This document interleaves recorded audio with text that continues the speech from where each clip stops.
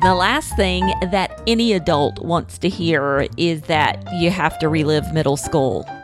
I'm sorry to be the one to bring bad news to you, but if you're homeschooling middle school age kids, you are kind of reliving middle school. Without some of the bullies, but still, there's a lot of angst there. And that's what we're talking about on today's episode of the 10 Minutes to a Better Homeschool podcast. Hi, I'm Pam Barnhill, and I have helped thousands of homeschoolers create doable systems, beat burnout, and bring more joy to their homeschool days. Welcome to episode 10 of the 10 Minutes to a Better Homeschool podcast.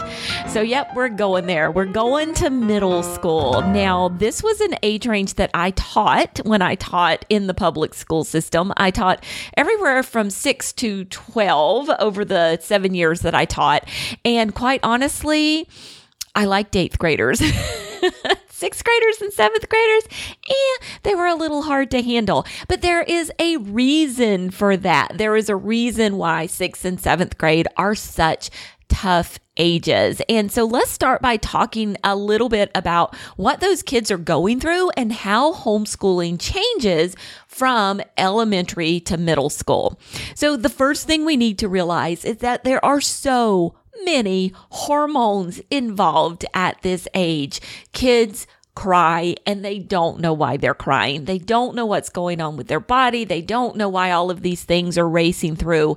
And a lot of this happens before you start to see physical outward changes that this is going on with your kids. So before they start getting like the little hair on their upper lip, before they start growing taller, before their voices start changing, before other developments start developing, the emotions are there, the tears are there. And so you could have a kid who pretty much looks the same as your little elementary school kid did last year, but they're dealing with a whole new bit of angst, and it is definitely coming over into your homeschool. So lots and lots of emotions. Now, because of that, then, what we want to think about is, what do we want our kids to do? What kinds of things should our kids be doing at this time? And my friend Colleen Kessler from Raising Lifelong Learners talks about the fact that middle school is actually a lot of review. There are a lot of things that we're doing in middle school that we have already learned or taught our kids before, because they are dealing with these emotions. There's so many emotions going on. There's really not a lot of new material that you're introducing. So you're going back through the same history cycles that you've done before. You're going back through the same science that you've done before. You might be introducing some new math with, not new math, but like pre-algebra and algebra kinds of math.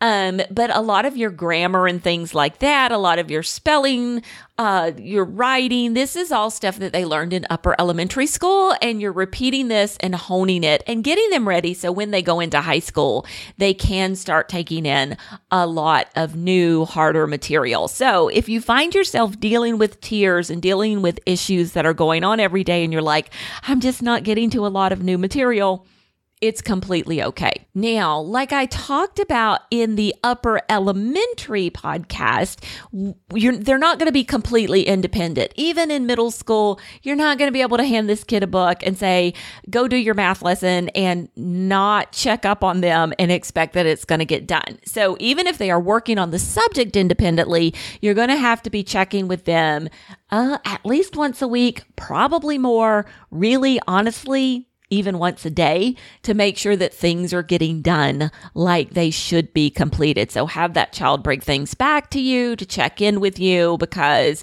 if you're not inspecting, then you can't expect that a lot of things are actually getting done. But work on those habits of building independence, work on those study skills habits, start to teach them how to use a calendar. This is a regret I have with one of my children, that we didn't quite work on planning things out on a calendar like we should. This is a great age to learn how to do this, and this is a great age to baby step your way into keeping yourself organized, keeping your papers together, learning to put things in the right tab, behind the right tab in a binder, learning to keep things in separate notebooks, and not just having kind of a willy-nilly mess. These are skills that kind of need to be taught for a lot of kids. You're going to have a few who are a little more organized, but a lot of kids need these skills taught, and middle school is about the age to really make sure that they have those habits down. Also, like setting up their own study time. If we have a class that we're taking, when are the times that we can study? Can we schedule in 30 minutes a day? What are we going to do during that time? What does a study routine look like? Those are all great habits and skills to build with your middle schooler. Now, some changes that are happening that are actually kind of fun is starting to look at your middle schoolers' interests and getting their input on things that are going on in your homeschool. So as you're setting goals for your middle schooler, ask them, what do you think your weaknesses are? What are some of your strengths that you would really, really like to learn more about this year? Get their input on what subjects they want to study and start adding in some of those fun electives. Now, electives are something that you can do through platforms online that you can use. One that we use is Homeschool Connections. That's a place for Catholic families to find electives. OutSchool's another one. And just various classes around the internet. If I think of some more, I'll drop them in for you. But these are wonderful places to go and find different electives for your middle schooler, and they can start learning things like coding or video production or taking a foreign language. Talkbox.mom is one of our favorite foreign language providers. We're doing Japanese this year with my sixth grader, so with my middle schooler, and he is so excited about this. So that's another option of foreign languages.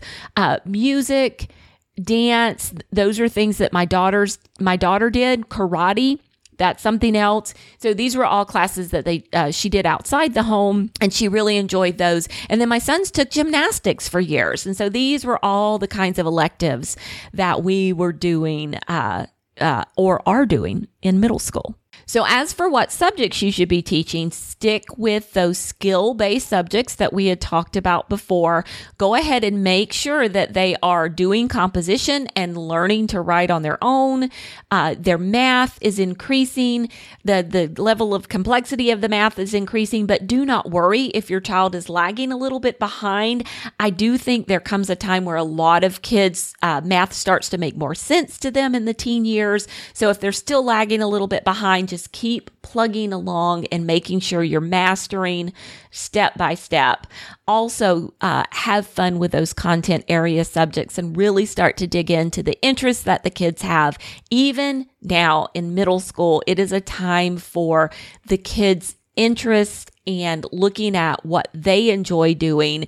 We still are not even at a point where we've got to worry about filling out a transcript or making sure that we study a whole year of chemistry. That's coming in high school. For right now, still build that love of learning and keep that going with your kids. What does your child really need in the middle school years? Well, they need that habit building.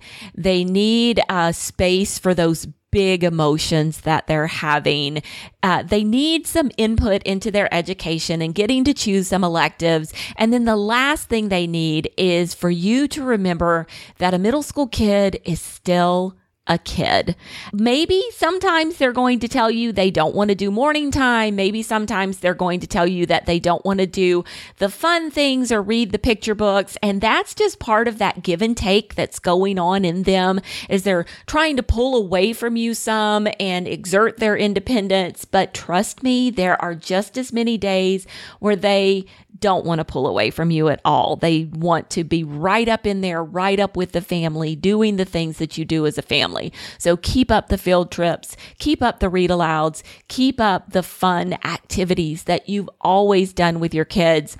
Yeah, they're going to roll their eyes sometimes, but if you just keep trying and don't give up, there are going to be just as many, if not more days where they decide, you know what? Nobody knows. It's okay if I hang out with the family and do this stuff together. I mean, that's exactly what my kids have done through the years. So I just keep asking, I just keep inviting, and they just keep coming. Well, hopefully that was helpful when it comes to homeschooling middle school. Now, some of the things that you can do with your middle schoolers are explore fun themes. This is something my kids like to do, especially if there's food involved and also kind of quirky activities.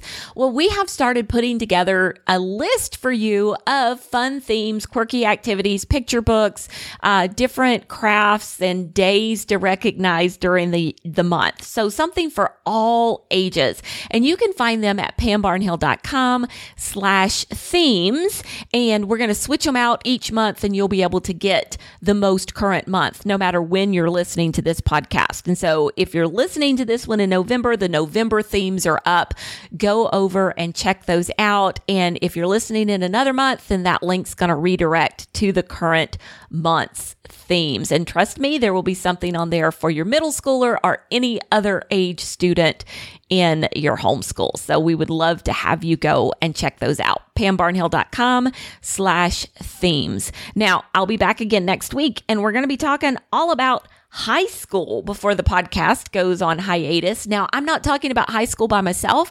I'm actually going to be talking with Ann Carrico. She's going to be joining me for that brief 10-minute interview, and she has graduated a number, I think 5 in total, 5 students from her homeschool. And so we're going to be talking to her about what it's like to homeschool high school. Until then, keep on homeschooling.